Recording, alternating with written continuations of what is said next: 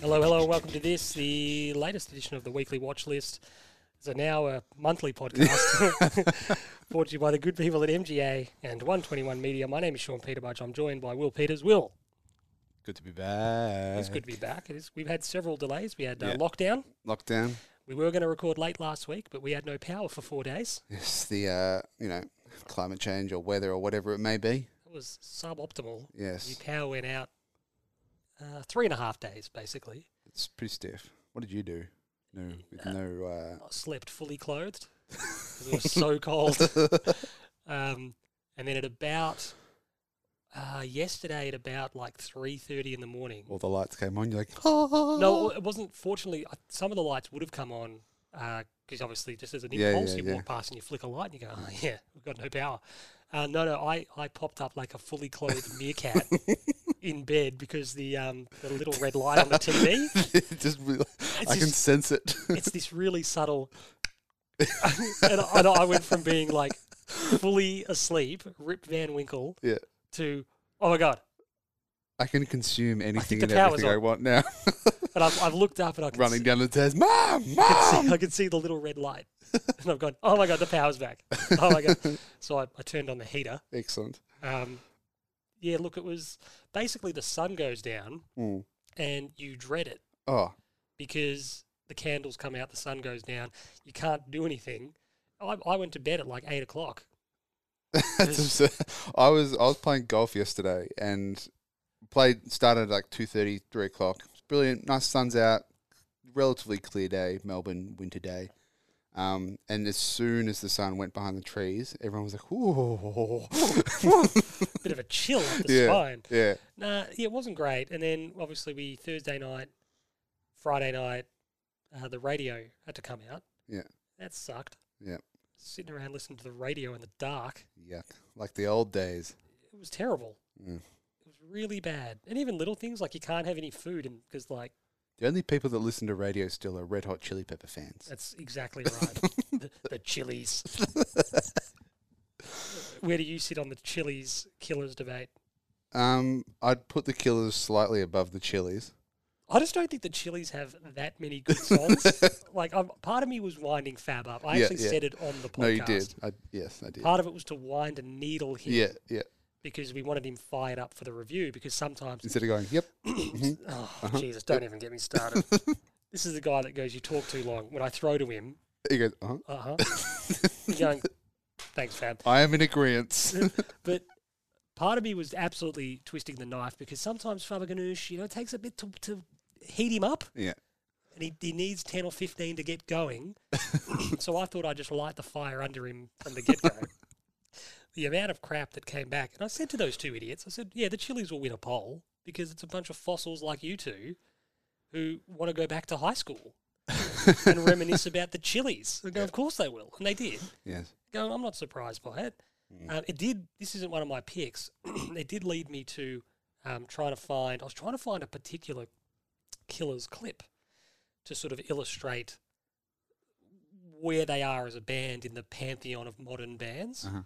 And it was from Glastonbury in 2017. They played the Peel stage. It was like a secret gig. It was kind of like there were whispers that the secret performer might be the Killers, but it wasn't, no one knew for sure. And it was a pretty well-kept secret. Anyway, they played the Peel stage, which is in this tent at Glastonbury, 52-odd minute set.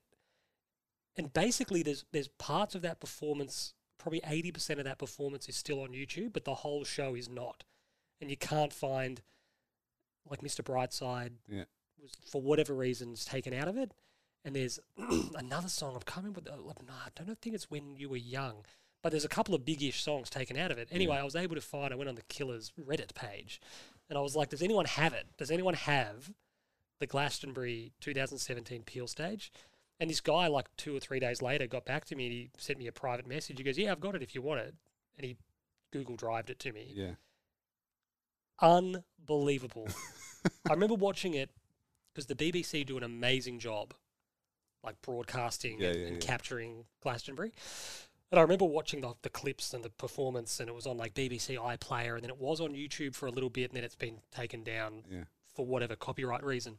I remember watching it in 2017, and you know when you watch something like a big event, a sporting event, a concert or whatever, and generally, even if you're watching it and thinking, this is amazing, you can kind of disassociate yourself and go, yeah, this is good, yeah, good. And then it ends and you kind of walk away. Yeah. Watching it in 17 and then watching it yesterday again for the first time in 4 years, I had the exact same feeling of that, fuck, I wish I was there. Yeah. Did you ever see that clip of as a little kid in a Thiago Silva top, PSG top? Yeah. And he rapped the Thiago Silva song with Dave? Yep. That was unreal. So As a Dave fan and a hip hop and like a UK hip hop fan, I would have had that same feeling, just sitting there going, "This is the dream of so many people." And even not even could have been any kid. This kid's come out and spat the whole thing. And not even to be that guy, but like to be there. Yeah. What a great thing it would have been to experience. So they played this show, and as I said, I was trying to, at the height of the Chili's v Killers debate, I was trying to find that clip of them doing Brightside to a crowd that didn't know they were going to be there. Yeah. And I'll show you after the show. The reaction it gets is just unbelievable. Yeah. And you sit there going, nobody can say with a straight face that isn't the song of the 21st century. I'm not saying it's the best song. You play that in any part of the world at any time of the day to any audience and people know it. You play it to a crowd, once again, they'll know it. And people just go ballistic for it.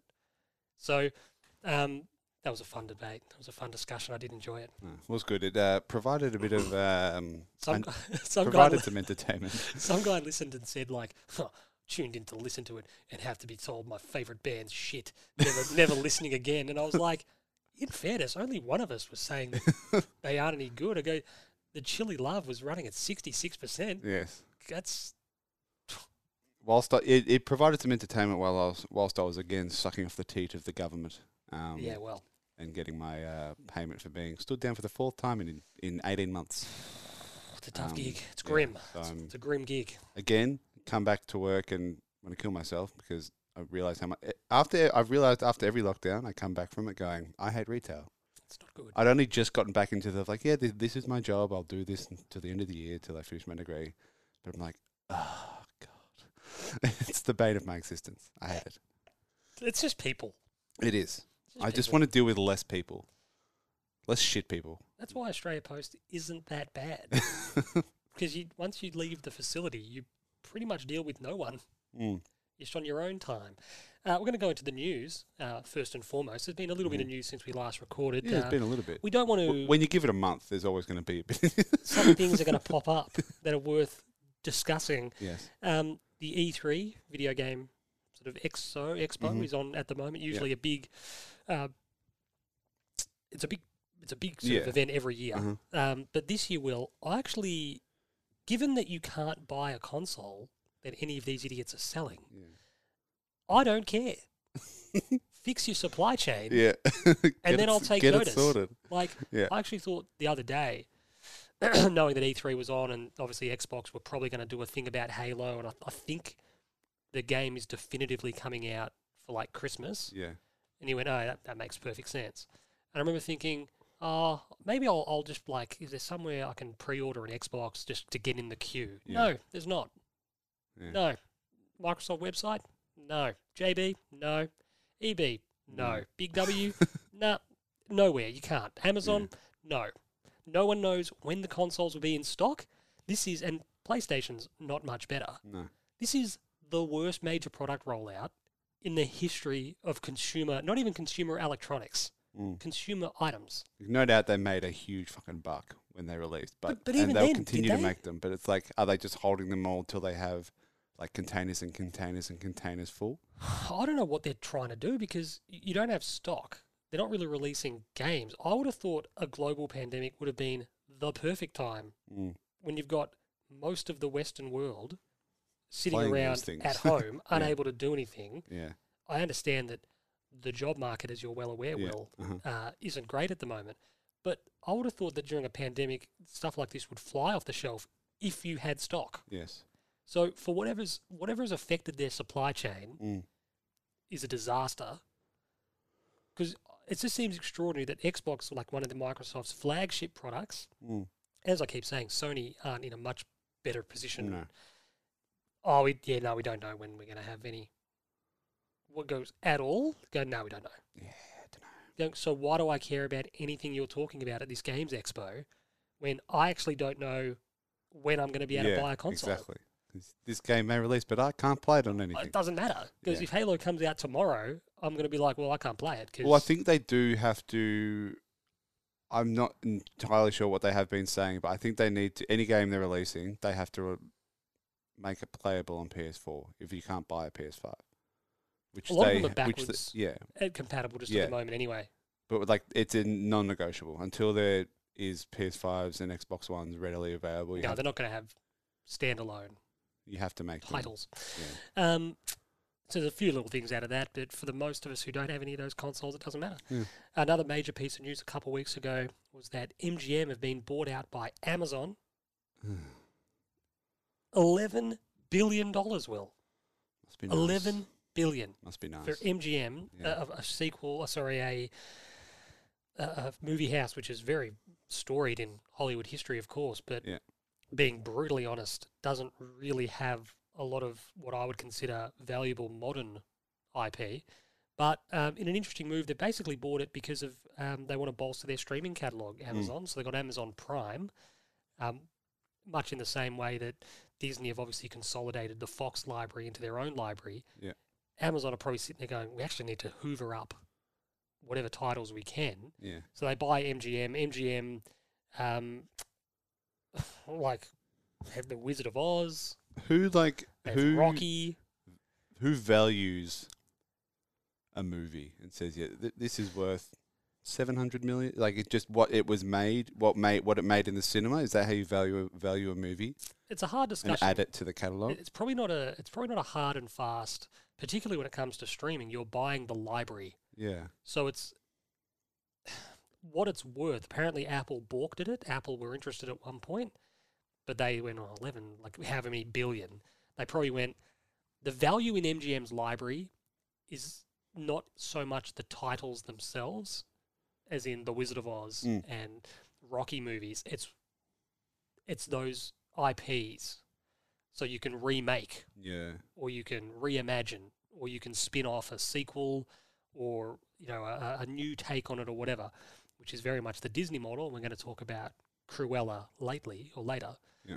But you sort of think, well, they're buying these properties because they want to make new versions of these classic titles, which have brand recognition, market recognition. That's probably to them where the value is. And they also want to just bolster their Amazon Prime library with a bunch, however many thousands upon thousands of movies. But Amazon Prime is a woefully bad.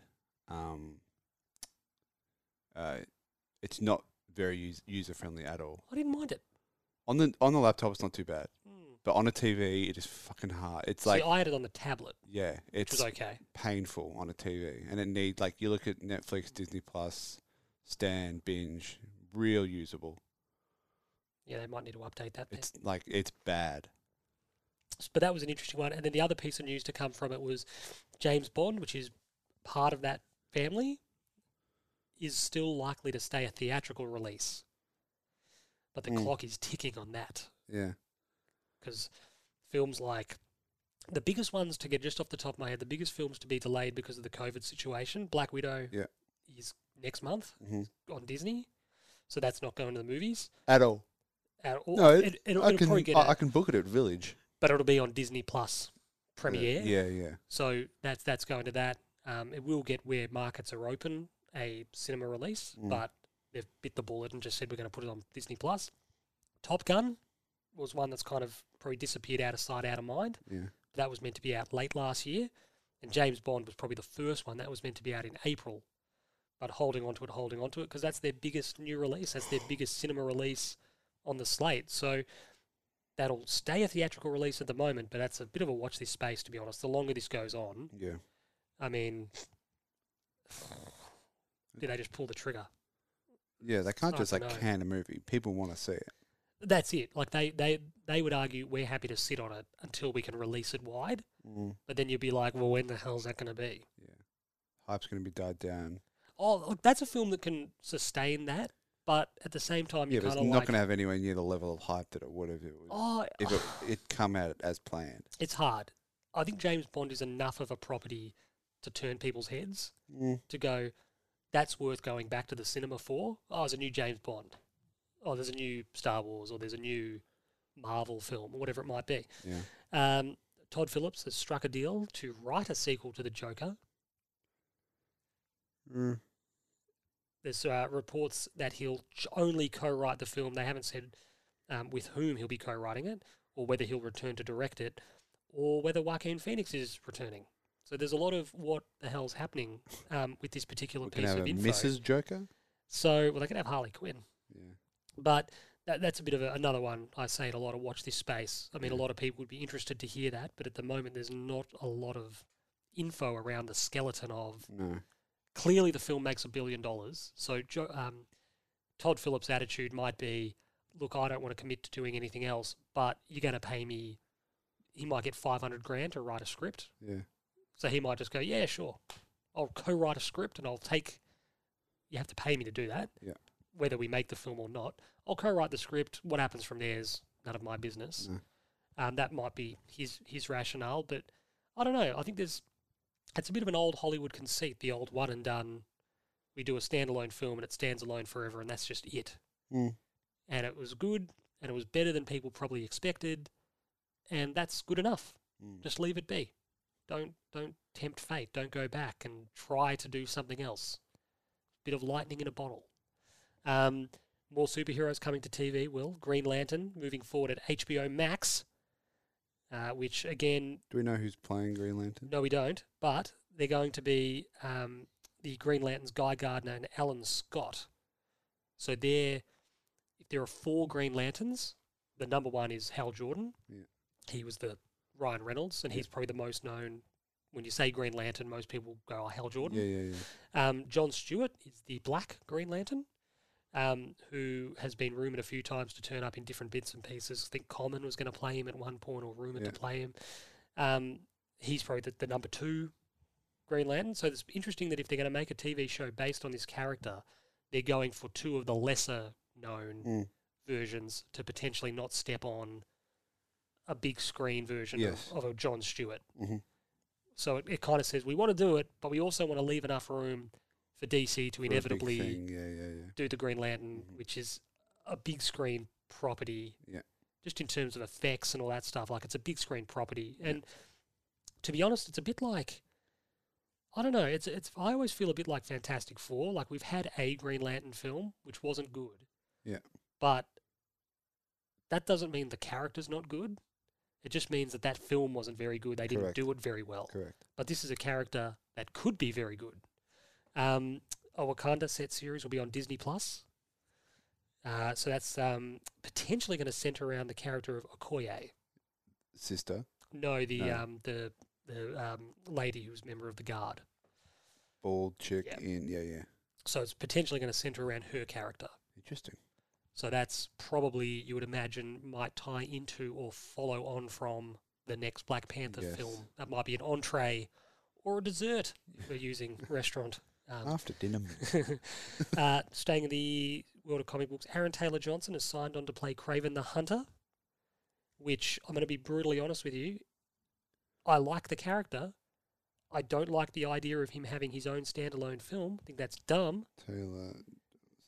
It's sort of a bit like Morbius. Jared Leto was playing Morbius, who was kind of like a fringe Spider-Man universe character. That film got delayed. I was thinking this speaks to Sony clearly running their own agenda and slate in the Spider-Man universe opposite Tom Holland. Yeah. How that all ties into multiverse and the new Spider-Man and what eventually comes of it. Are they going to reintroduce Garfield and Maguire? Are those going to spin off and continue this parallel Spider-Man, which allows Tom Holland to be the MCU prime Spider-Man?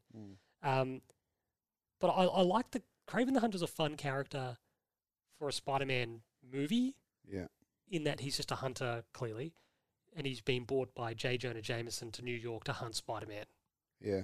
And you go, that's just a fun, hide-and-seek movie premise where he's trying to catch him, but he can't. He just is always escaping, blah, blah, blah. So as a standalone character, curious, because he does tie into Spider-Man chiefly. So without Spider-Man, I don't know how that's going to work. casting underway for a film said to be based on the life and times of Steven Spielberg's childhood. Reports are sort of ambiguous. I'm interested in it, but it's not really. The report I read didn't really make mention of, is it a bio or is it like inspired by? Is there anything publicly that has happened in his life that he's got an interesting, a lot of his films, if you watch particularly his early films, he really kind of demonizes the father. Right. If you watch a lot of his early stuff, like in E.T., in Close Encounters, he does a lot of like demonizing of the father figure. Yeah. And it's a lot of single mums and a lot of, classic American suburbia and that very Amblin Spielberg era. Yeah. But apparently his old man was like a really nice guy and he was always there. Right. So it's a strange thing that everyone just assumes, do you come from like a broken... you demonising your riding father? Riding your bike on the street 7 days a week. So apparently it's going to be called The Fabelmans. It's his follow-up to December's West Side Story, which comes out later this year. And it's actually his first film, West Side Story, since Ready Player One, which is now 3 years ago, I think. That came out in 2018. Okay. But it's an interesting story to tell at this stage of his career, to go back and tell a story about his childhood. It's a kind of reflective piece, and it's... I remember seeing all these cool... there was this really awesome doco about Spielberg made a couple years ago, which was excellent, really genuinely... almost Last Dance style. It was a one-off piece, but very similar. Really went through his upbringing, his early career, the middle part. It was absolutely unbelievable. So well done. And definitely worth a watch for anyone who hasn't seen it. Just remind me, I'll try to look up what it's called. But that's absolutely worth a watch. Warner Brothers New Line Animation have announced a standalone Lord of the Rings animated prequel, which... Have you watched The Bad Batch? Yeah, I don't... It's okay. I don't... Yeah. So this... It's been flirting with me on Disney Plus whenever I go through. I'm like, yeah, like I'm a Clone Wars guy, but I watched it was okay. Didn't really grab me by the scruff of the neck, but what I like about this animated prequel called The War of the Rohirrim is that it's a really sensible, cost-effective way to keep those valuable IPs alive. DC and Warner Brothers do an awesome job with those animated Batmans and animated DC Comics films. They do an unbelievable job of just bringing out these really watchable, well-done adaptations that you kind of go, this isn't costing you an arm and a leg to make. It's not cheap, but it's not making a $200 million movie. And it's just keeping Batman in that case and Lord of the Rings in this case, just keeping them visible. Here's a new thing. Here's a new story. You haven't seen this one before. It's a cartoon. It's a bit different. It's got a cool animation style, whatever. It's just a really, really good way. I've spoken about it before. Why there isn't an Indiana Jones cartoon? Why on Disney Plus is there not an Indiana Jones cartoon? Why is there not a Rocketeer cartoon? Why is there not really cost-effective ways of keeping these properties in people's line of sight? Yeah. Because it's so expensive, time-consuming, the cost of actually making it, obviously, the risk of making a $200 million movie of something that may sink or swim, well, whet people's appetite. Yeah. Do a cartoon, do a short little series. One of the greatest pieces of Batman media of all time is the early 90s cartoon. Yeah. Brilliant. They told so many stories that would not have otherwise been told because they were too costly to tell. So you tell them weekly in a 22-minute cartoon. It's fantastic. So this is obviously a feature-length thing that'll come out probably next year-ish. They didn't have a date on it. Got some interesting ones for you here, Will. Hit me. Peacock, which is NBC's streaming platform. They've entered the fray. Never heard of it. Well, you know the NBC logo, the Peacock? Yeah. So they've got their own streaming platform, which, I mean, it makes sense. They all do now. It's a good way to put your catalogue on demand and just keep making money from it, rolling over. They've announced a straight to order?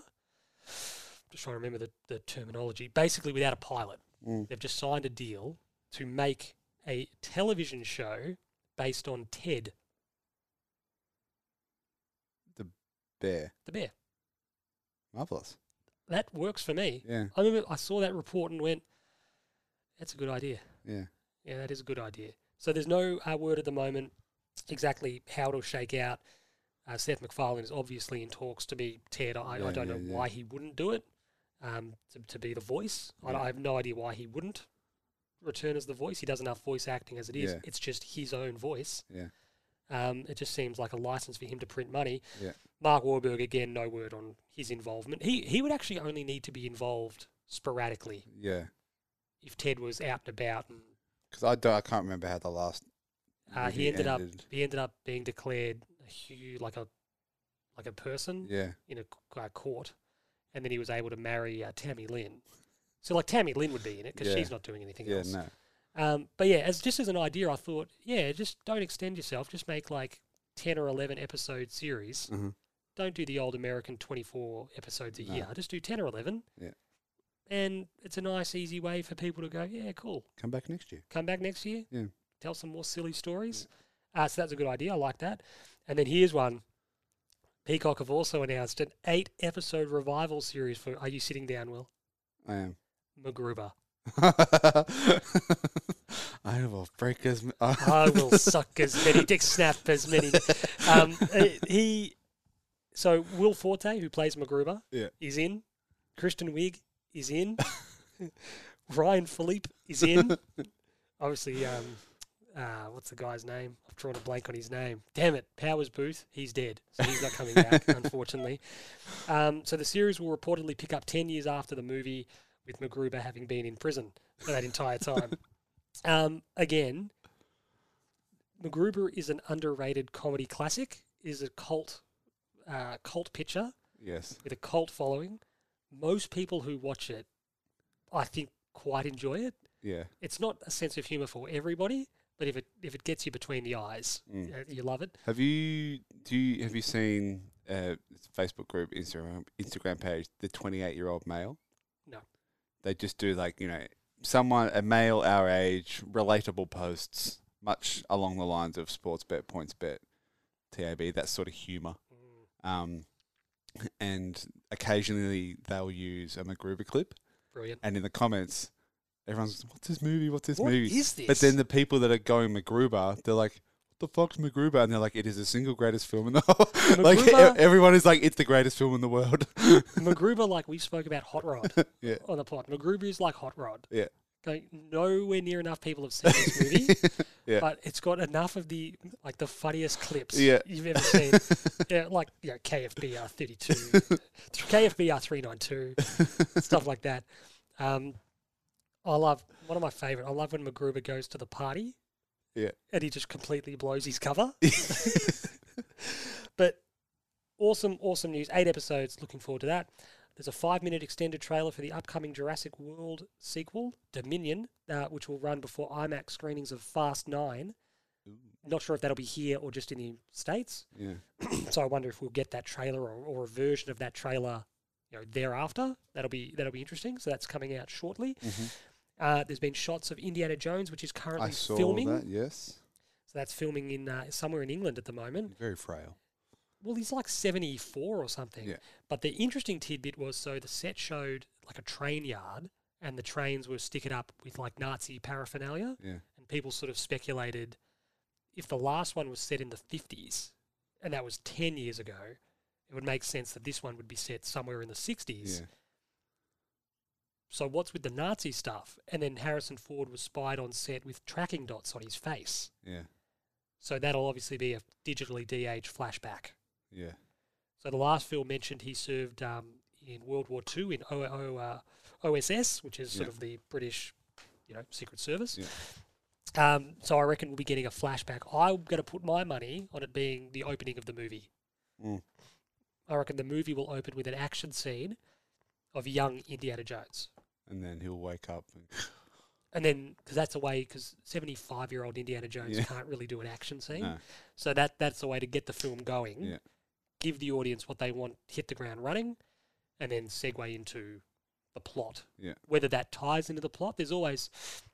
Because everyone's like, how are the Nazis figuring in Nazi gold or transporting something? And you go, well, it might just be completely unrelated, like the Cross of Coronado or the remains of the Emperor in the Temple of Doom. They always start off with an adventure or a mission, James Bond style, that's not really related to the plot of the movie. We just join in the tail end of another mission. Yeah. So it might just be that. It might just be a flashback to a mission he had in World War II that is some tangentially linked to whatever. But it's a way of showing and his great nephew or someone will come along. Well, I think it'll be the next. the Ray Winston character, who was his friend, they like double crossed him. Yeah. In Crystal Skull, but I think he'll probably be in the flashback as well. Mm-hmm. So that's an interesting bit of news. I think that comes out some stage next year. Yeah. And Indiana Jones, like I said, is always gets people going because it's a classic property. So underutilized though when you think about Harrison Ford playing this character that's like been in 4 movies in 40 years. You're like, they did the TV show in the early 90s, but you're like, fuck, this has got so much more potential than a couple of video games. Yeah. It's such a waste. Did we want to briefly, before we get into our picks, you had something to tell me about this boxing thing that keeps on happening? I mean, not so much to tell you. I would have liked to have a bit of... For those not knowing, me and Sean were talking about how... basically social media has made its way into boxing, which is ridiculous. And you got YouTube and Instagram influencers like fighting each other. Yeah, I don't care. So the event yesterday was, in quotation marks, called Social Gloves, and it's literally just influencers fighting each other. Why do they think anyone's interested in this? And then B, it's staggering that people are. Because from my examination, boxing came back to, I guess, popularity when the vehicle of McGregor fought Mayweather, and then Mayweather and did he fight Pacquiao after Mayweather? Before. Yeah, so McGregor's fought him, and then combat sports is back in the ring, back in the eyes of the general population, and then YouTube boxing essentially started 2017 with these 2 English blokes, dumb. and then it's spiraled into the 2 Paul brothers becoming this absolute money-making machine for anyone that wants to put their hands in and has enough money to put on an event.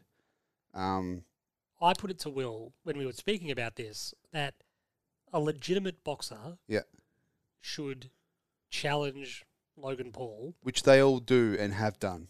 But they need to be far more aggressive about it. Yeah. They need to say you're making a mockery of the sport, which he is. They are. They all are. They are. They know exactly what they're doing. You are making a complete mockery of the sport. Your fight against Mayweather was a farce. Yeah. People paid for that fight, A, because they're idiots, because it was just everyone knew which way it was going to go. But they paid for the fight to watch Mayweather knock him out. People pay for those fights, whether it be Logan Paul, Jake Paul, this Social Gloves thing yesterday, to watch someone that they find annoying lose. Get knocked out. Yeah.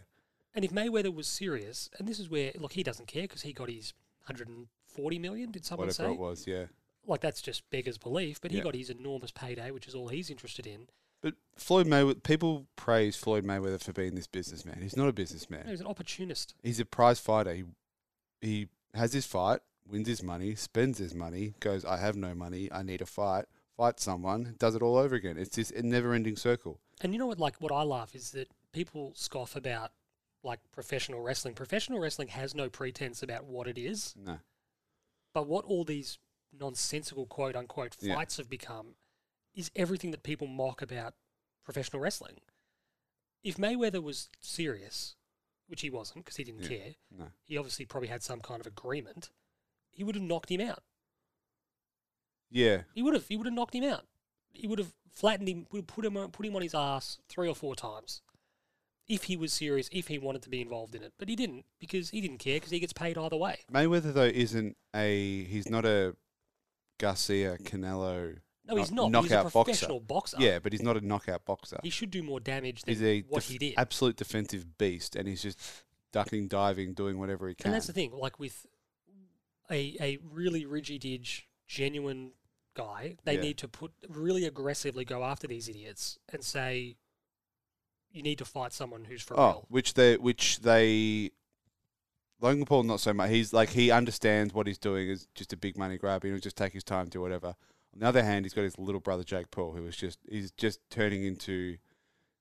He's just the bad guy now, and he knows it. He owns it. He plays it. He's fighting. He's fought initially 2 YouTubers,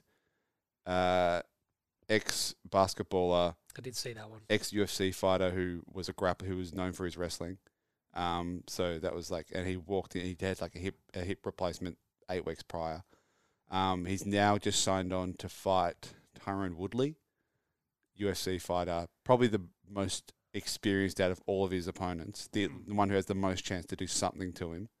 But he's just going to keep ducking and ducking and ducking until he's made enough money and goes, yeah, I'm good. I don't need to fight someone real. That just shits me. Because he's signed like a 12 fight thing with Showtime Boxing. See, and this is where someone at Showtime Boxing needs to actually go, we're not being taken for a ride. They're a legitimate boxing broadcaster with legitimate stake in the health and credibility of boxing as a sport.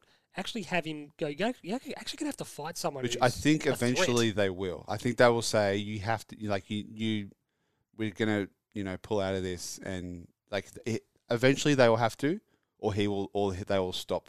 They will not. Because actually, the way it's going is boxing at the moment's had a bit of a renaissance on the back of proper prize fighting in the heavyweight division. Oh, yeah. You got guys... Klitschko Anthony Joshua. Got done, Anthony Joshua and Tyson Fury hold the heavyweight belts. Yeah. And you got, obviously, Deontay Wilder in the background wanting a fight again against Fury. Yeah. But the biggest event in boxing, arguably in boxing history, is right in front of everybody. The last thing that the sport needs is these sideshow circus bullshit. I think if they were saying this is like the biggest event of all time, people are like, relax. No, it's not. No, but what I mean is that boxing has, on its platter, has got Tyson Fury and Anthony Joshua, 2 Englishmen, who both hold the heavyweight championships of the world. I think they had that organised. They having a unification bout. They agreed. They'd agreed to a fight without signing anything. They'd agreed to a fight. It'd be the biggest boxing match in decades, potentially of all time. And you're going, we've got that. The last thing we need is these idiots bringing the sport into disrepute, making it a joke. Yeah, but they're not. They're all exhibition. They're not real fights. But I understand that. But at the same time, people are sitting there going, you got idiots out there who are thinking this is boxing, or these dumb fuck knuckle wankers who watch them on YouTube, who puts any stock in these fights at all. And you've got genuine, proper fighters who are out there, scrapping around, making a living, trying to climb up the rankings, trying to get their shot. And you're going, it's bullshit that idiots like Logan Paul and his fucking dumb cunt brother and those other 2 fuckheads are making any kind of money. They're making more money than these legitimate, proper fighters are, who are trying to make a name for themselves. Who are some of the people in your life, things you consume, sport you watch? So, like, what singular people that you go, oh, they're doing something, I'll tune in. Just off the top of your head. Yeah, but I wouldn't watch sports them. People. I wouldn't watch them box. What if they were going to be in a fight with someone? You wouldn't go. I'll look at the result. I'd probably go. I'd maybe look at the result, but I wouldn't watch and pay but for you the wouldn't. fight. No. I have never paid for a single thing. But all day yesterday with this social gloves thing, because I was aware of some of the people fighting in it, and I'd been watching them on YouTube for a couple of years. I was like, I'll literally have the illegal stream up. There was like 4 or 5 people doing it on Twitch. It was unreal. No one was paying. They need to go. Easier said than done. I get it, but somebody with a bit of credibility in the boxing game needs to light a fire under them. Oh, they all do, and they say this is a load of shit, but they're making money. They're bringing awareness to the sport of boxing. That's all they say. That's what they all say. If I was a relatively ranked, like a relatively, not a bad boxer, I would almost say to Logan Paul, "I'll fight you for free."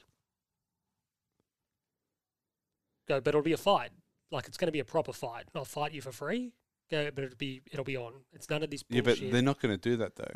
No, just say and just go. But you know what you do then to Logan Paul? You say, put your money where your mouth is, because people are going to want to see you get knocked out. I will fight you for nothing, no purse, no prize money. There's no cut for me, and people will pay for the pay-per-view to watch you get knocked out.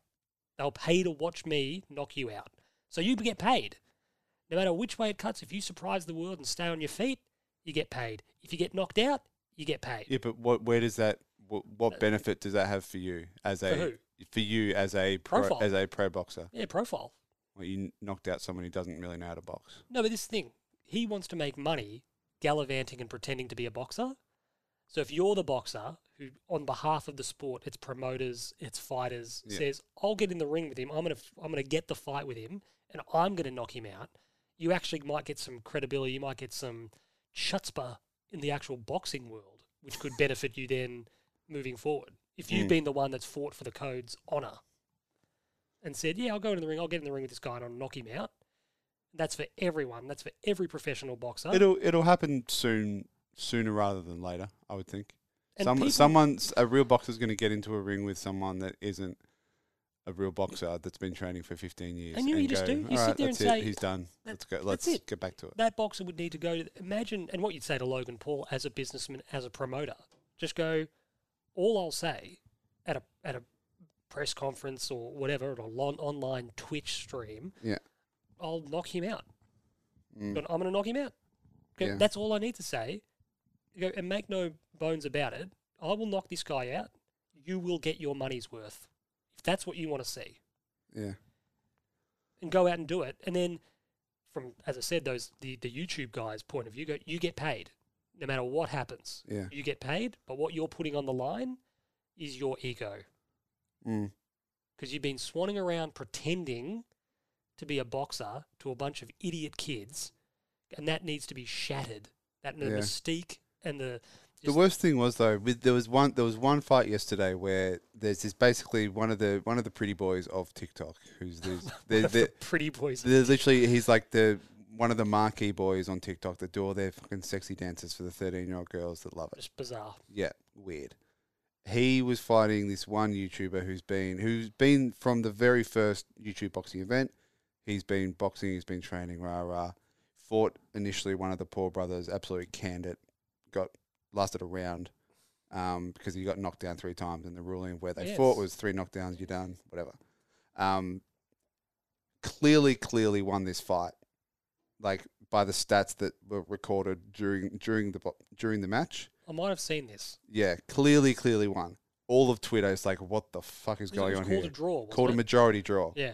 And then you can see in the refs, there was a video of the ref, and he's lifted both hands up going, what the fuck? So the ref involved, the ref involved would be a credibly licensed boxing official who is doing this for a payday. Yeah. And to be properly licensed by the Sports and Athletic Commission of whatever state it was held in, it needs to have an accredited official referee. He'd be just going, what a fucking joke. But then, he was even like I saw a vision of the other refs. They were like, winner here. Yep. He's pulled up both hands and gone, what the fuck? I saw it. The look on his face was like, you're kidding me. So this guy, I've watched a couple of the videos this morning. This guy's just gone, like, I was robbed. This is bullshit. But this is the thing. The pretty boy he's best mates with the person that ran the event. They didn't want his image destroyed so they could have Will 6 more spot on events. I agree. What you're saying is exactly right. You're going, what you are doing is fraudulent. All of them. You're taking the piss, and you need to be taught a lesson. Yeah. And if you don't want to be taught a lesson, and for a boxer, like a guy coming up, if you just like harassed him, and just went, I'll fight you. But I can guarantee you, this social gloves thing will barely even get off the ground next time. Good. Because there is going to be a whole lot of YouTubers that go, no, if I'm going to get in there, do hard work, and possibly get done because Pretty Boy's friends with the owner of this thing, why would I do it? Yeah, well, that's which is what you want, Sean. They're going to lose credibility because of what happened yesterday. It's crazy. Good. It's a good result. Yeah. So we'll get into our picks of the week now. We've watched the same thing 3 times, which is good because we obviously haven't recorded in a while. We did giving ourselves a month, but then there's actually been stuff that's come out to watch. Exactly right. We haven't really had since we started this podcast. It kind of worked out. Do we want to start with Loki? Sure. So Loki obviously started airing on Wednesday night. I don't know about you, Will, but I'd got myself into the Friday night rhythm, despite the ad campaign. Yes, annoying. Despite the very prominent, the very well done ad campaign that Disney were running to say it's Wednesday nights. Yeah. I completely forgot. Yeah. I was watching a bit of the State of Origin rugby, and then I reckon an ad might have come up, and I went, "Oh my god, it's on tonight!" So I chucked Loki on. Yeah. what I want to say, I liked it. Uh-huh. First things first, I Yeah. liked it. Yeah. I think it's the idea of the multiverse, which is what they're setting up, Yes. and the idea of these cross-contaminated timelines. Mhm. They've got a really hard graft ahead of them to do so much setup Yeah. for stuff like Doctor Strange, Spider-Man, which comes out in December, and whatever comes after that, Quantum Mania with Ant-Man, I think is Yeah. the same sort of thing. They've got such a hard graft ahead of them to do so much heavy lifting for this multiverse concept. Even still, though, I think they've done a fair bit of lifting in that first episode. But I agree completely, but Yeah. doing it off Broadway. Because there's going to still be a large portion of the audience Yeah. that don't watch Loki, Yes. that haven't seen WandaVision. Yeah. And they're sort of going, They're waiting for the next movie. just going, what is this? What's happening? Yeah. Where's this happened? Yeah. Where has this story been told? Yeah. There's a lot of heavy lifting ahead of them. And two, I think with something like Loki, it all has to be meaningful enough to matter to make this show actually work. Mm. It has to actually click and fall into place and make sense, but not so broad or not so important, I should say, that the broader MCU depends on you having seen it, which is it's a high wire. Yeah. It's a real high wire to walk to go, we need this to be important enough so our audience watching it like it, but not so important that you need to have seen it Yeah. for what comes next on the big screen to work. Yeah. I think taking a step back from the wider universe, when you're looking at a character like Loki, though, I think they've done a really good job in stripping him down in that first episode. Because we kind of know Loki as, you know, he's kind of he's flipped and flopped with the sides that he's been with. And this is the thing. Then we saw him dying. No, totally. So like Loki gets introduced in 2010 Yeah. in Thor, 11 in Thor, and then he's the bad guy in Avengers in 12. But then in Thor: The Dark World, which is 2013, sort of halfway through that, he becomes a good guy, Yeah. and he sort of stayed Yeah. there for the next 7 or 8 years. Yeah. So my worry, it wasn't a worry as such, but I thought, as you touched on then, I thought they did a really Yeah. good job. Like Not making from the get go, he is not in control. I thought they did a really good job not making it what had happened in between the first Avengers and Endgame, Yeah. like not matter, Yeah. because that's not this Loki. No. So it was hard to go, well, the Loki we've seen develop since Dark World and Endgame into this conflicted anti-hero lovable rogue. Yeah. That's not this character. Mm.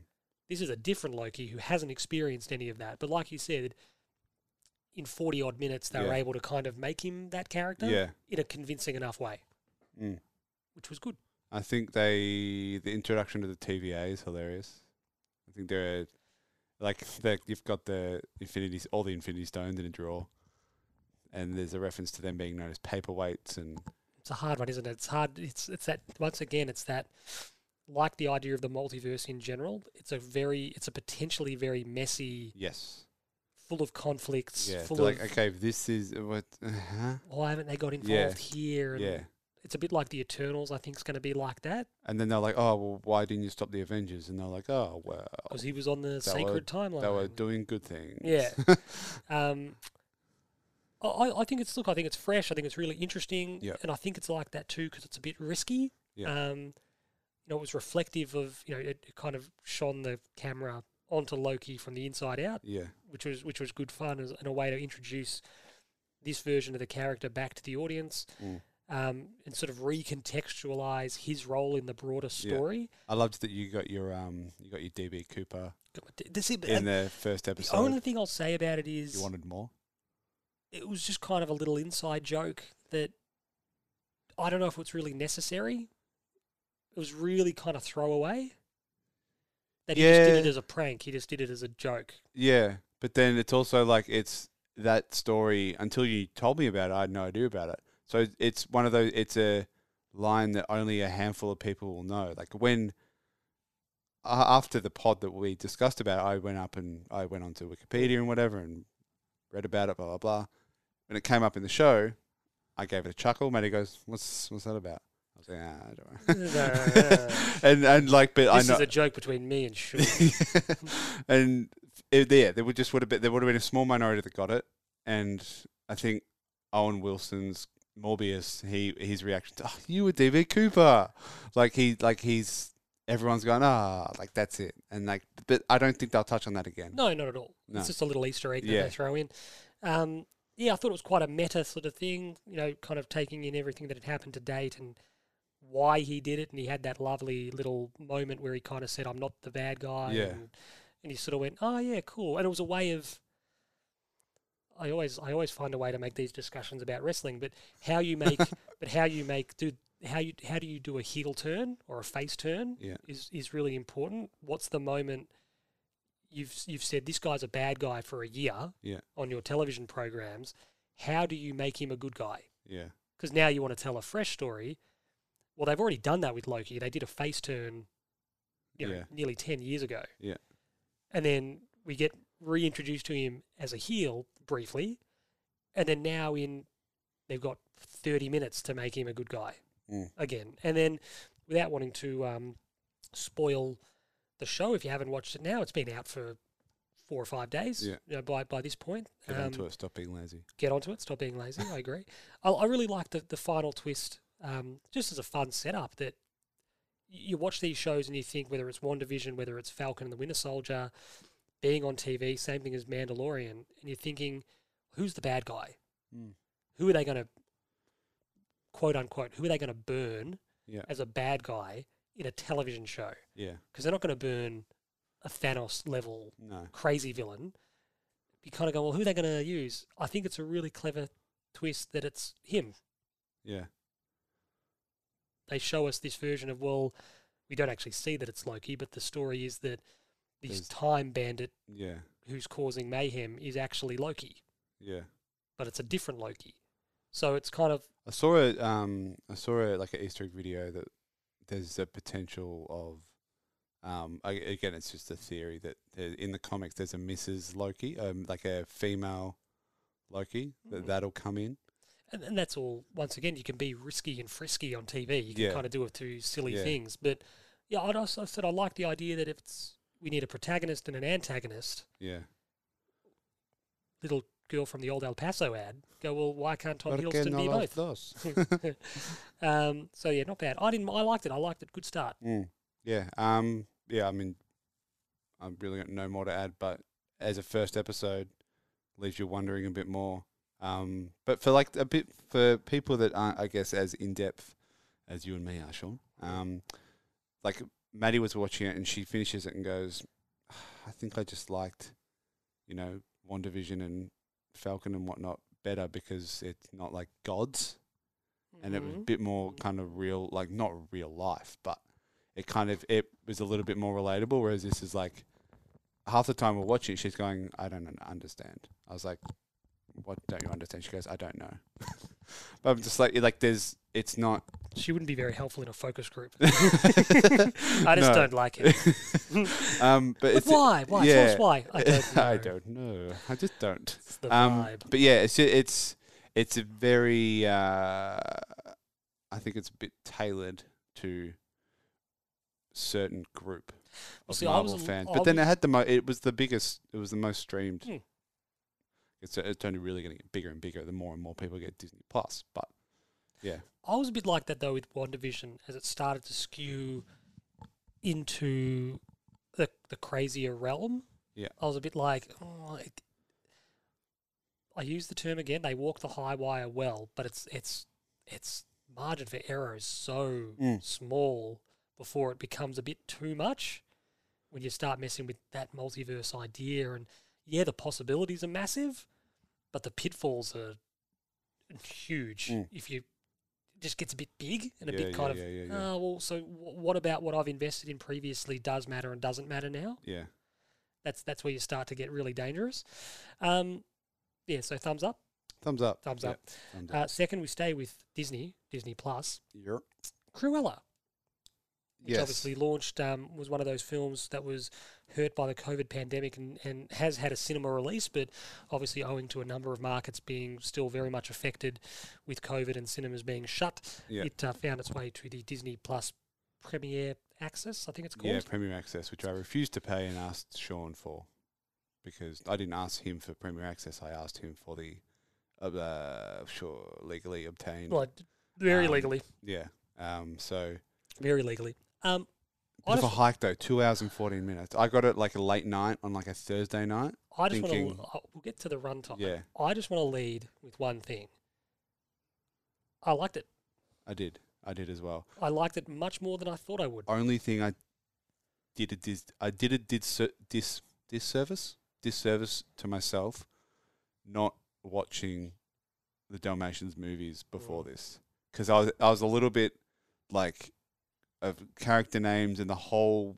I think there's Cruella enough. Yeah. There's enough in there to go, oh, yeah, of course. But then there's also, I would have loved to be like fully versed before going in. I honestly think there's enough. This is enough of a departure where it's very much its own thing. Yes. And you could make an argument that this actually isn't a prequel to anything. No, it's just an Really. like an origin. It's an origin story that kind of stands on its own and once again recontextualizes, which Disney love doing it. They're recidivist reimaginings, turning one-dimensional antagonists into these like tragic anti-heroes. They did it with Maleficent and to an extent they actually did it with Dumbo as well. Yeah. It's the sort of flip the script kind of stuff that can be a bit tedious sometimes when you're like, I know enough about this property and you're reintroducing it because we know what it is and we know Cruella de Vil, getcha, and 101 Dalmatians, getcha. Oh, we're gonna flip it and we're gonna do it in a way you haven't seen it before, and it very easily you can kind of go, I don't care. Yeah. And Cruella could very easily have been that film, but mate, it's just fun. It looks amazing, like it looks fantastic. Yeah. It's so well made. It's got this funky, like really fun, like British punk movement to it, underpinned by 60s and 70s fashion and iconography and sounds. And, which is really great. Watching this, I knew that you were going to love that bit of it. I just love that early, like the 60s, 70s English vibe. Hey, there's nothing better when you see a film that plays really well with its environment and setting, and basically says the character of the film is the sets. Yeah. It's the sounds and the sights and how we're going to bring the story. The story is one thing, but it's beautifully underpinned by everything else around it. Like even little things, like I loved when they went to Liberty department store in London and you're like, I've been there. And they shot it in Liberty. Yeah. And you're like, I've been in that. And I know like all the staircases and the thin corridors and this Tudor building where the store is. And you go, it's a landmark and that's why this character would care about it. Yeah. Emma Stone killed it. I think she did a very, very, very good job. Again, such a difficult, narrow margins. Yeah. This could be bad. And if it's bad, you're in pretty much every scene in the movie. Yeah. It's not good for you. No.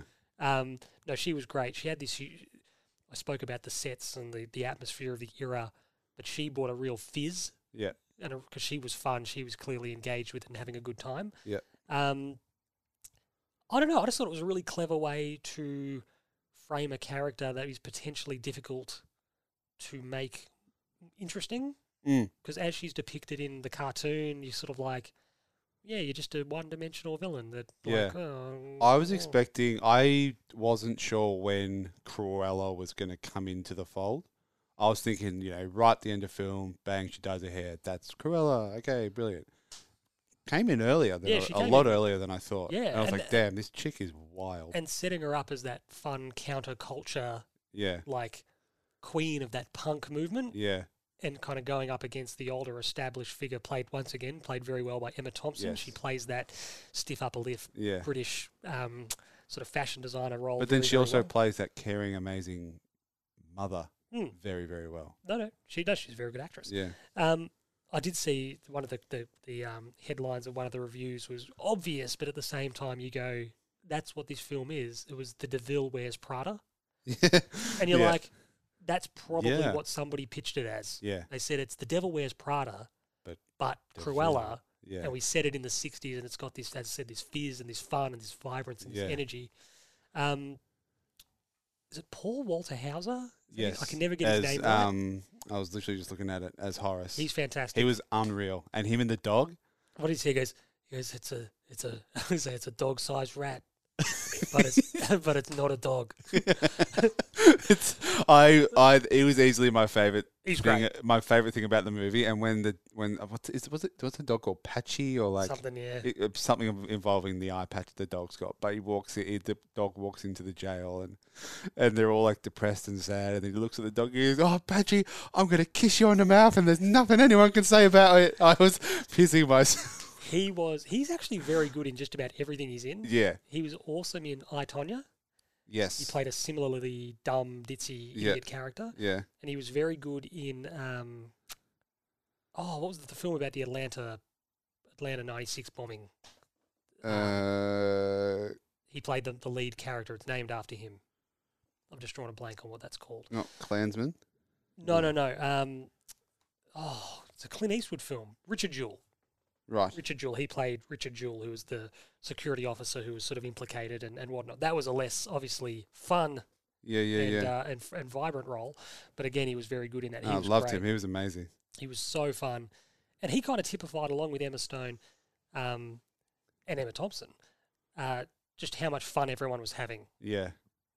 And you kind of go, it felt that way. Jasper was a little bit serious. And that's... I guess there's always going to be a serious character. Yeah, and look, he was just the straight man. Yeah. As part of that crew, and Horace was the bumbling fool. His role, there was a bit more fun and silliness to it. But, mate, as I said, I sat down and I thought to myself, this could go either way. Yeah. But at the end of the day, I think it's actually maybe my favourite of the Disney live-action reimaginings so far. Maybe since... Look, I actually really liked... I liked Dumbo. I didn't mind it. A lot of people didn't like it. I didn't love it. Again, I liked Dumbo because I loved the look and the feel. Yeah. I thought it was really well made. I really liked the Jungle Book. That was good. I thought the Jungle Book was good. Lion King didn't do anything for me. I legitimately fell asleep in Lion King to drive in. Cinderella was okay. That was sort of the first of them. Can't remember. Christopher Robin was okay. I liked Christopher. I loved Tigger in Christopher Robin. What I loved, and I'm a massive I love Winnie the Pooh, as you can see. I got the collection, the books. Well, look out. Cool guy alert. Cool guy alert. No, I've always liked Winnie the Pooh. It's upside down. What are you doing? I reorganised it the other because I was looking for something the other day. What I did like about that, and again, what I liked about this, is if you're going to make a remake, if you're going to reimagine a property, don't do what The Lion King did. Just do the exact same thing, but live. Just do the same thing. Don't do Gus Van Sant's Psycho and just remake the film. Give me something a bit different. Look at it from a different perspective, from whatever you want to do. Bring something new to the table. So you kind of go, oh, okay, that's cool. I haven't seen it that way. Or make it fresh. Yeah. Because we know it's a cash grab. You're using established IP. Yeah. We understand why you're doing that. It's got an audience. Yeah. But put a spin on it. Yeah. That at least makes us go, huh, that's a bit different. Yeah, cool. So I'm giving it 2 thumbs up. Yes, very much so. It's 7.4 on IMDb, does not give it justice. You know what I like too? Like there was enough of the elements where like it was a buddy film, then it was like a Devil Wears Prada type thing, and then it was kind of like a heist movie. Yeah. Then it was sort of like a bit of a revenge flick. Then it was like a bit of a high fashion, and then at times it was like a music video. Sort of it ebbed and flowed between a lot of fun styles. Yeah. So like it's not a masterpiece, but at the same time, it's a really watchable. If no one's seen it, it's like definitely give it a watch. Yeah. I think it's free to watch after like late August. Yeah. Okay. Because I remember looking at it going, oh, I'll just wait, and then I saw it. I was like, no, Sean, help me. But I do agree that you mentioned the runtime off the top. Yeah. But this is a problem that's a lot of films have got nowadays. Yeah. They're just a bit long. If you went a bit tighter in the edit, you could probably shave 10 or 15 minutes. Yeah. And that would be not it's a balancing act, not necessarily detrimental, but if you kind of tighten things up a little bit, like I think those classic films in the 80s, like you think about these classic Rambos and heaps of them, Back to the Future and all this stuff, like they didn't run like 2 hours 15, 2 hours 30. But nowadays a lot of films do. They just run 2 hours 15, 2 hours 30. Yeah, because it was just like we got. I think that night we're like, oh, what do we all watch? Like everyone was home. I was like, oh, what do we watch tonight? And I was like, oh, You're like, I've got it sorted. I was like, Sean said we could watch Cruella. I was like, okay, well, I'll just go on Disney Plus and we'll stream it. And then I saw it was Premier Access. I was like, so I texted Sean. I go, hey, can I please have the copy? Because I knew that you wouldn't have paid for it. What? And I had to wait for the Google Drive and whatnot, blah, blah, blah. And then for some reason, the Chromecast wasn't working. So then I had to put on USB, wait for that to transfer. So by the time we started watching, it was like 9-ish, and then we got like halfway through to make some popcorn, and it was like 10:30 or 10 o'clock, and me and Maddie looked at each other going, oh god, because like now, and it's a shame because we're an old couple now. We go to bed at like 9:30, 10. But well, single me used to go to bed at like 11:30 minimum. But you know what the shame is too. Like I was a bit like that. I watched it in 2 sittings because I'm glad I watched it in one. Carlton might have been playing. Or I had to stop watching it because something was on. Right. So I kind of picked a spot to pause and come back. Which I was like, oh, I'm actually, like I'm enjoying it. But it is a fraction long. I've just looked up for my own purposes here. Mm-hmm. Like I mentioned, the first Rambo, which is an absolute classic. Yeah. First Blood, 93 minutes. Yeah. Back to the Future was an hour 56. That very first Batman film was just over 2 hours. And you're kind of like, that's... Nowadays, films run 2:10. Yeah. 2 hours 15, 2 hours 20. So, look, really good thumbs up from me. Definitely. 2 thumbs up. Lastly, or not even lastly, we're going to get our last joint chat. Yes. And then we'll get through some other ones quickly. The Friends reunion, Will. A big ticket item a couple of weeks back on HBO Max, and obviously Binge and Foxtel had it here. The gang just got back together and did a bit of a chat and whatnot. And again, I gave it thumbs up.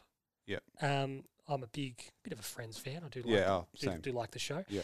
I don't know. I thought it was about as well done as we could have expected it to be. Yeah. People can quibble about the format. I don't think there's anything bad about the format. No. I think they worked their way through as much as they could. Yep. Literally the only bad thing I have to say about it is James Corden. He's the most, lovable and likable out of all those hosts at the moment. To someone who... It is tricky. Who do you get to host? Yeah. But the overdoing and the Americanization of that Smelly Cat segment, where they've got the choir in the back and they've got Lady Gaga coming in, and the Lady Gaga was great. She's the singer, get it all done, and then Lisa Kudrow does a Phoebe-esque. Oh yeah, that was great, but mine was better. Yep. But then the choir, it's just like, oh my fucking God, just shut up, stop, go away. I don't need you. I don't want you. Sometimes bigger isn't better. Yeah, and it was just totally unnecessary. And I haven't been to America, but my sister has, and she goes, yeah, it's so typical of them. She lived there for a year, just like overdoing it, unnecessarily thinking, yeah, it's okay, people will love it. I understand. Maybe the Americans loved it. I don't know. I didn't like it. I understand getting the celebrities involved and stuff, but part of me as well was a bit like, we don't need them. No, yeah, part of me was a bit like, I was just thinking, the show is strong enough to stand on its own. Yeah. That we don't need. Like, I get that the idea is that they're fans, like the regular person, and they all love it like the regular person, but just put a thing out on Twitter saying, tell us your favourite Friends moment. Yeah. And just have regular people do it. Yeah, like BTS, like what? Yeah, that was a good example. But just, if you want to have those feedback or that thing, just do a hashtag and say, let us know, and you might be on the special. David Beckham? What? Well, see, David Beckham... Because he's fucking butt buddies with Corden. Yes. See, David Beckham was on it because the special was... co-produced by this company called Fullwell 17, who've done a few of those United docos, which he's had a bit of a hand in. I know a guy. Yeah. But look, for me, I said I watched the special, and I've actually fallen back down the Friends rabbit hole because Foxtel have got it now on demand for a little while. I wonder, and I'm interested to get your feedback, but for me, it's like the last truly iconic comedy show, network comedy of that era. Yep. you could make an argument that like a Big Bang sort of tacked onto it. Yeah. The Office feels like the generation after. Yes. Stuff like Parks and Rec is the generation you know after with The Office. Yep. But Friends for me, like I still remember being in primary school. I can't remember what night it was on, but it was one of those last shows that was still a big deal. Yeah. That it was on whatever the night was, Tuesday night. Yeah. And it was on at 8:30, and just about everyone you knew was watching it. Yeah, whereas I'm that little bit below you. Where I was never exposed to TV Friends, but like DVD Friends. Yeah, but if someone had the box set, like holy shit. But I just remember, and it had some fantastic, cliffhanger. Yeah. You know, Ross saying the wrong name. Yeah. Ross and Rachel getting married in Vegas, but it had all these classic like cliffhanger moments that rank among some of the very best in Yeah. TV history. Like when you think about it. Even at the end in the special when there's like, did you get on the plane? Well, that's it. I got off the plane. And everyone's like, yes. It was a great moment. Yeah. And it went all those classic bits and pieces, and what a great show it was. The one thing I did find funny was having gone back and rewatched like the first. You can tear through it because it's like 22-minute episodes. I think I've watched the first 6 seasons in like 2 and a bit weeks. Yeah. But this idea that a lot of all these new age idiots who watch it challenge the show as not being progressive, or it's very problematic, Will. Yeah. And I'm watching it, I'm thinking, Ross's wife left him for a lesbian, and they're just depicted as normal people. They're not depicted as cringeworthy stereotypes. They're just depicted as he's Jewish. He's trying to teach his kid that Hanukkah. Yeah. But he went out with an Asian lady. Chandler's dad is a fucking drag queen. Chandler's dad is trans. Yeah. Rachel and the guest star Winona Ryder, they kissed on national TV. Yeah. And there was another one. I had another one. Another example, but like all these ideas that it wasn't like progressive or whatnot. You're thinking this is a network show. This is the most watched show on network television in the mid to late 90s. Yeah. That had all of those things that were just in the show. Yeah. And they were handled in a really probably delicate way. Yeah. Like I said, the Carol and Susan, I mean, they were not like stereotypes of a lesbian. No. They were just normal women who loved each other and raised Ross and Carol's son. Yeah. All those little things. And you just went this idea that, it was problematic, its handling of whatever. You're going, have you watched it? Yeah. And with respect, and this is the way society works, whatever foibles or criticisms you have of a show that is now 27 years old, society's come an awfully long way in that amount of time. Yeah. So for a show to be as on the cutting edge as they were with a lot of those like representation, interracial relationships, like I said, Chandler's dad being a trans man, all these things were given pretty significant airtime and normalized. Yeah, some of them were played for jokes because without wanting to verge into uncomfortable, controversial territory. Yeah. That's how people process a lot of stuff. Yeah. Via humor.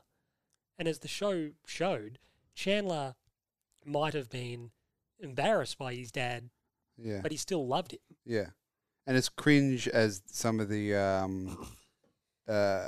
fan interviews were, and I didn't have any friends, but these friends were my friends. Like those kinds of stories and those controversial stories that were part of the characters' stories were relatable for so many people in that time where, their dad might be a bit fucking astray, but still love them. I think they're just a bit weird. I think too. There's a lot of talk about how it was the white leads, and today it probably wouldn't be that way, and you go, that's fine. But I think Friends 2 came out in an era where all of that stuff, all of that really low hanging fruit for so many of these quote unquote progressives, actually didn't matter to a lot of people. No. They just saw the show as if it's an entertaining show. Yeah. If it's funny. If it's good. And they didn't then get all hung up on all this stuff that ultimately in a lot of ways doesn't matter when you're telling a story. No. And I know it's easy, people, oh, well, it's easy for a couple of white guys to talk about representation and whatnot. But you go, when you're telling a story and you're writing a character, that's probably not, you're not thinking about that. You're not thinking about, is he white, is he Asian, is he black, is he such and such. When you start then casting and you go, that's the character. That's the element of casting a character when you actually see them performed. Yeah. Like there's a great story of Forgetting Sarah Marshall where Russell Brand's character, Elder Snow, was not like a rocker. He was something else. He was something else all entirely. And Russell Brand walked in and auditioned and the character was 180, flipped. Yeah. They just went, no, that's the character. Yeah. This guy just walked into the room who they'd never met, Yeah. who'd never read the script, and he'd performed a bit of it.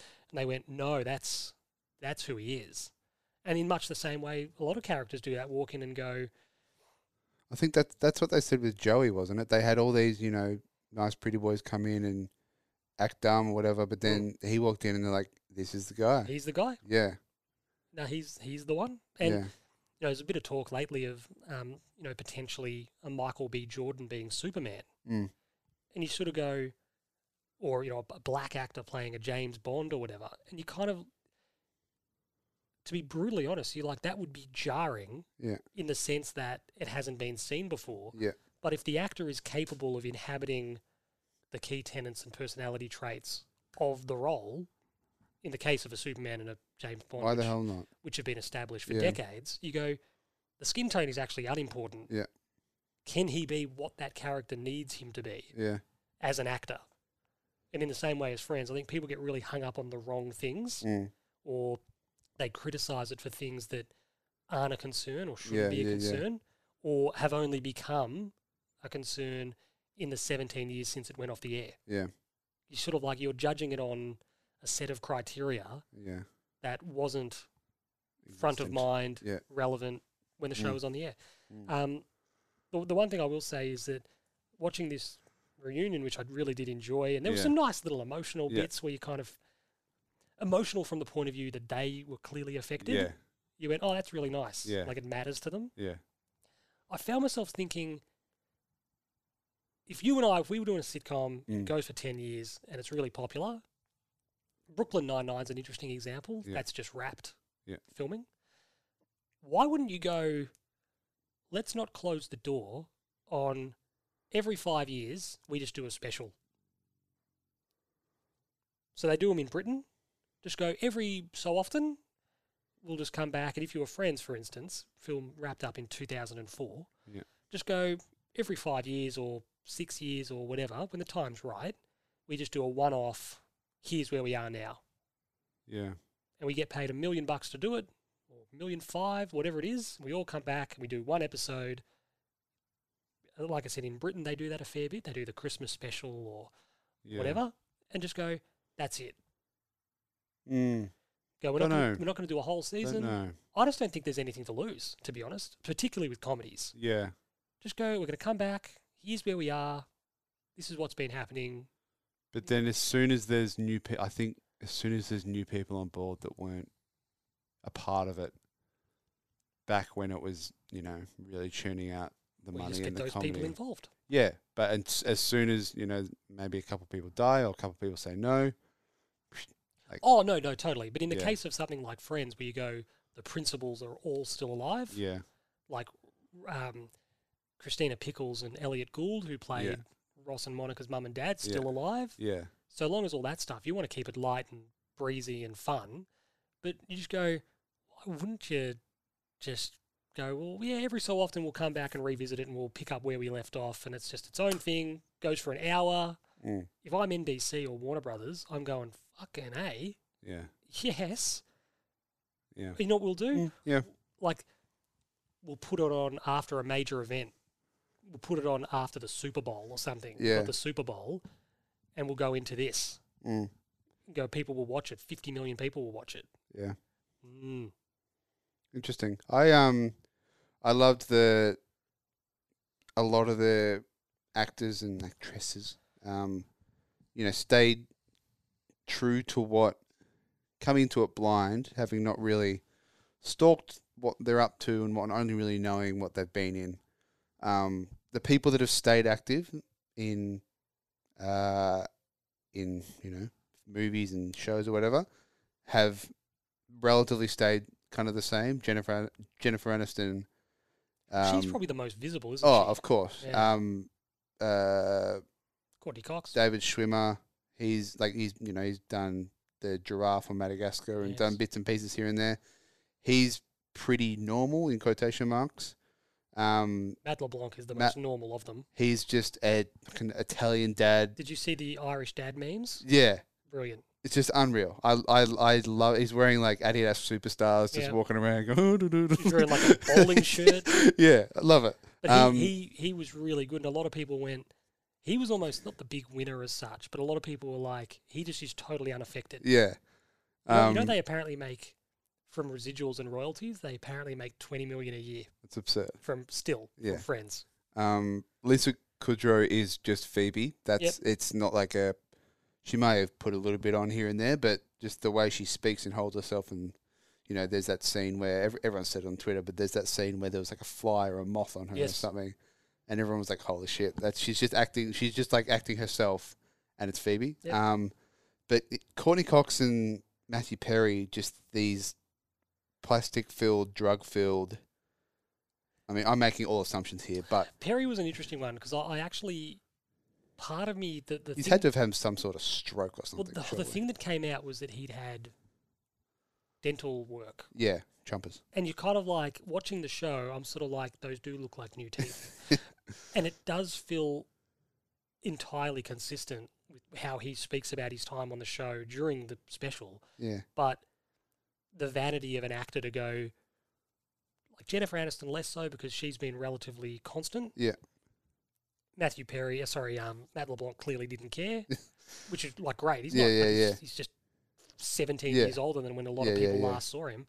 And even he did like episodes, which was well done and the like, but he's just probably 10 years older. Yeah. Schwimmer in sort of similarly, he's just aged. He's just 10 years older. But a guy like Matthew Perry, he's probably thinking, like, people probably haven't really seen me for 10 years. Since like 17 again. Well, did he do that? Yeah. Yeah. But they're probably going, people haven't seen me in so long. Yeah. So an actor's vanity, he goes and gets his teeth done, and he probably he did have a guy that was like on a what's that Extreme Makeover? No. What's he had like Watched. No, he had like a pill. What's the pill called? Mosh? An Ambien. Oh. No. Where it just kind of like really mellows you. Oh right. Like it really kind of like he just had that. Maybe he was really anxious about the experience. He was really nervous about it. So he kind of took something just to calm him. That he sort of had that feeling about him. No, definitely. And not in a... He's obviously had well-documented drug issues. But it looked very much like a guy who, had the real big vein dental work done, but was maybe just so wound up about what this is going to be, and people haven't seen me for so long, and I haven't seen these people in so long, and, oh, God, I just need something just to calm down. Yeah. And he's taken something just to go, ooh. And he's just... gone a bit too far. And then he didn't really, you can tell he hasn't really said much through the whole process. And then when they're all sitting on the couch at the end, he goes, whenever we've been at a party and, the rest of the night's gone because we'll see each other and just talk the whole night, rah, rah. You can tell that that's probably the only thing of substance he said throughout the whole record. And they've gone, got to put it in. Should probably put it in. And it's tricky because someone like him, you could see a little bit of, I don't know, because his battles, like even when they were making the show, were quite well documented, and he fluctuated wildly, like his weight and stuff. Yeah. And he went to rehab, and you care about your coworker, but then at the same time, there'd be an element without wanting to be a prick. Big chunk of them probably wouldn't have spoken to him for a while. I'm pretty sure he was the one that was all like, no. That was like for so long has said no to all this. But you wonder too. Like when they all had so much writing on the show for so long, that at the height of his issues, there'd be an element of him kind of going like, "Don't stuff this up for us." Yeah, going because we're an ensemble, and like the character of Monica's got so much tied into this other character. So if you fall off the rails, going and have to be written out or whatever, going the whole show is under threat. Going, we're a group of 6 together. Yeah. So maybe there was some angst about that. But all the girls all seem to be like thick as thieves.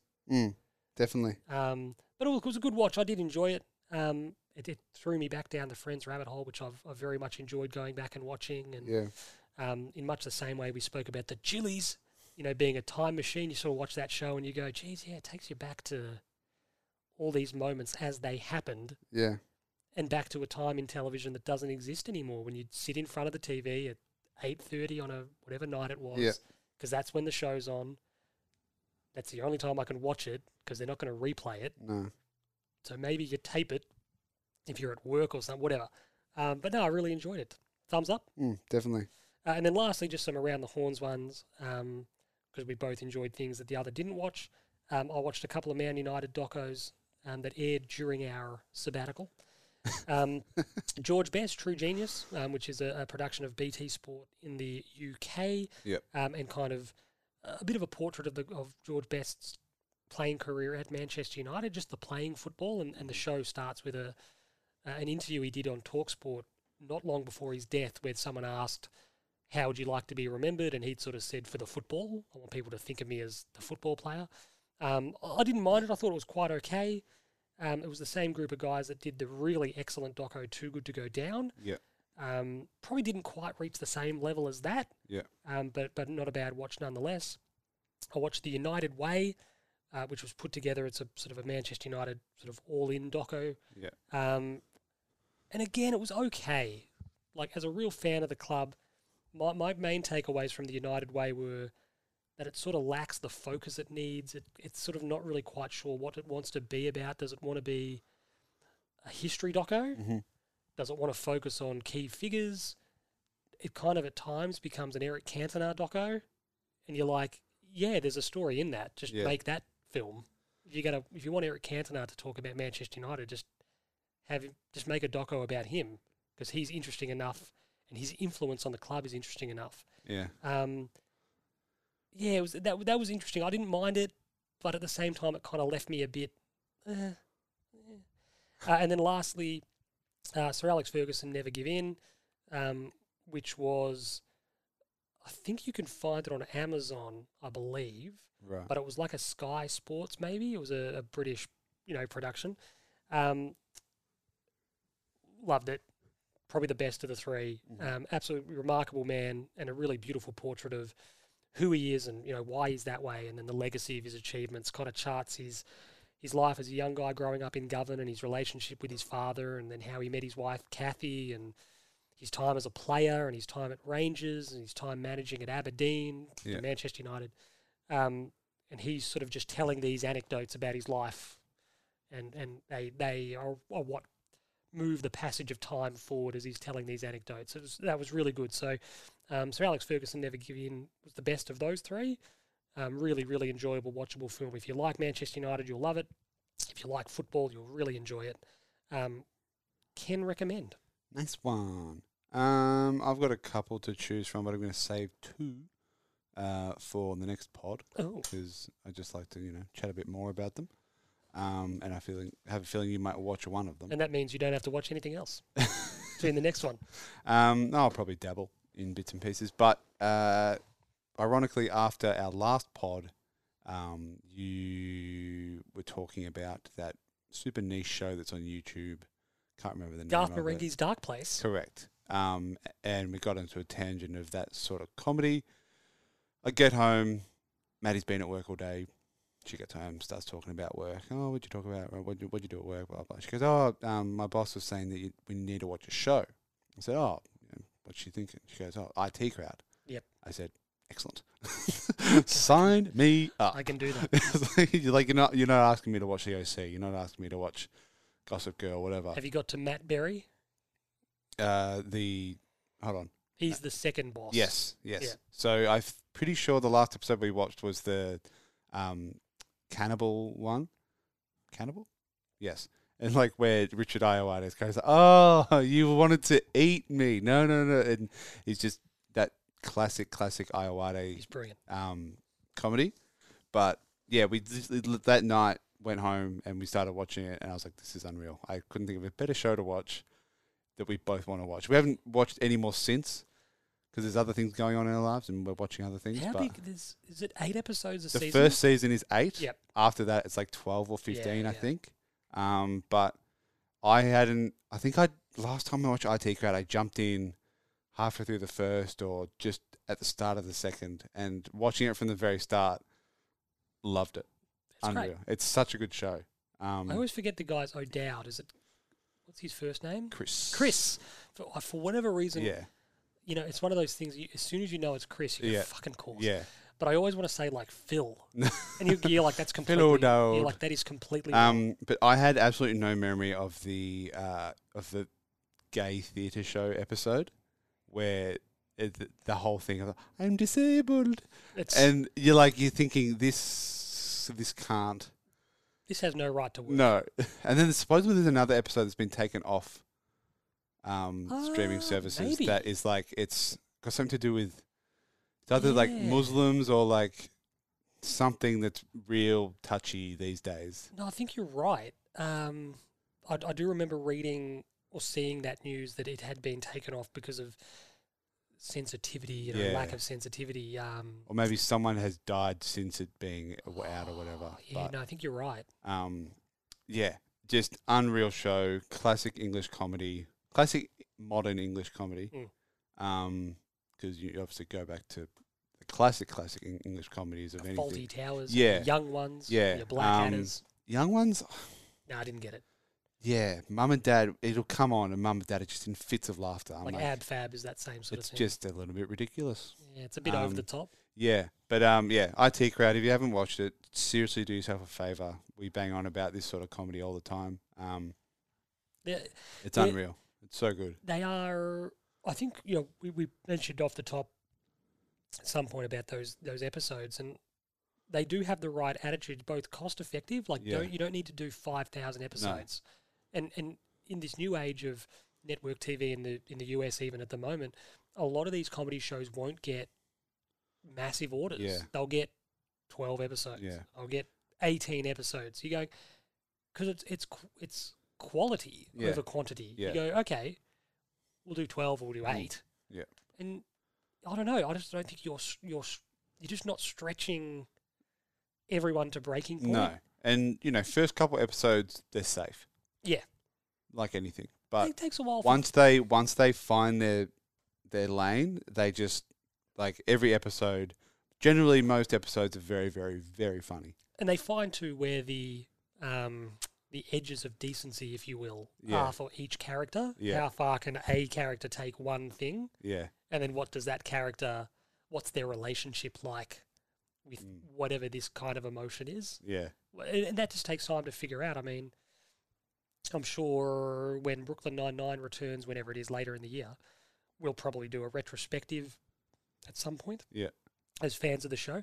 But if you go back and watch the really early parts of Brooklyn Nine-Nine, like it's not that it's bad, but it's just not what you would remember no, as a show. You go, yeah. you I remember like season 2, 3, and I'm like, it's really Unreal. unfair to kind of watch season 7 or 8 or whatever the last one was, and then you watch season 1, yeah, and you've got this idea in your head that that's what the show's always been like, and you go, no, it probably took 10, 12 episodes yeah, for it to really find its groove. yeah, And any shows like that, you watch a classic, you watch Friends, and you watch whatever, and the first couple episodes of Friends, I was actually like, it's a bit more, how do I say, it's a bit more common. No, it's a bit more skit based than I remembered. There's not Yeah. really there's not really a classic A story, B story. Like they're really hitting sitcom stereotypes. yeah, they're really doing lots of sitcoms. like Chandler is just too much. Well, they're doing lots of sitcom setups. Yeah, Where you're in this room and it finishes with a punchline, and then you Yeah. go to another room and it's not really linked to what just happened, no, or it's not really linked to an A story, B story structure. Mm. But no, the IT Crowd is a really good show, really funny, classic British Yeah. stuff.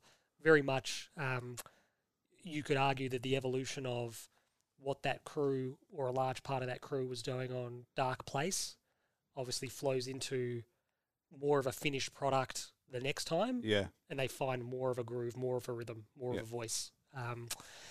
Very good. What was your pick of the week? What do we have? We got Cruella. We have Loki. We have Friends Reunion.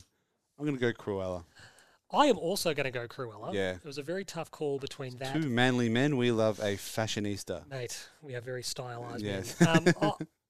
I really enjoyed pretty much everything we spoke about this week. I really, really like Cruella. I really enjoyed the Friends reunion and obviously falling back down that Friends rabbit hole. I really liked what Loki has set up. Mm-hmm. And as I said, the Alex Ferguson doco was a really good watch as well. So it was a rare period where I actually didn't watch anything. Did we speak about Wrath of Man on the last show? I think I did. What's that about? That's the Guy Ritchie one about the... it's like an armoured car robbery. No. I can't remember. I made notes about Just it. so long ago. But see, that's the thing. Now. So I think I must have watched that pretty early on between episodes. I think that was in that message you sent me saying, what do you want to watch? And it was like... Yeah. That was a film that I watched and I didn't not like it. Yeah. But I was sort of like, no, this week I want to talk about things that are worth people watching if they haven't already. And in the case of like... probably Cruella is probably the main one that people might not have caught just yet because the other two obviously had, as you said, Loki had the sensational viewing numbers and sort of Friends was kind of like the talk of... The town. Very much so. Maddie's watched it 4 times. The reunion? Yes. Oh, wow. It's a bit ridiculous, I think. Very, very much the talk of the town in the days and week after it aired. So it's been lovely to do this again, Will. We'll do it again. Probably do it more often, shouldn't we? We'll look, lockdown... Study really, just fucks me over. It kills me. Lockdown killed us. Yeah. And then the power outage. Weather. We were going to do it last week, but we had no power. Yeah. Lucky Carlton have a buy. Can't have a buy. Don't know what you would have done. Well, that's exactly right. But no, very good to catch up and do this again. We'll do it again soonish. Anywhere between 1 and 28 days. I don't want to make promises. Yeah. Like I said, we're a package coming from the US.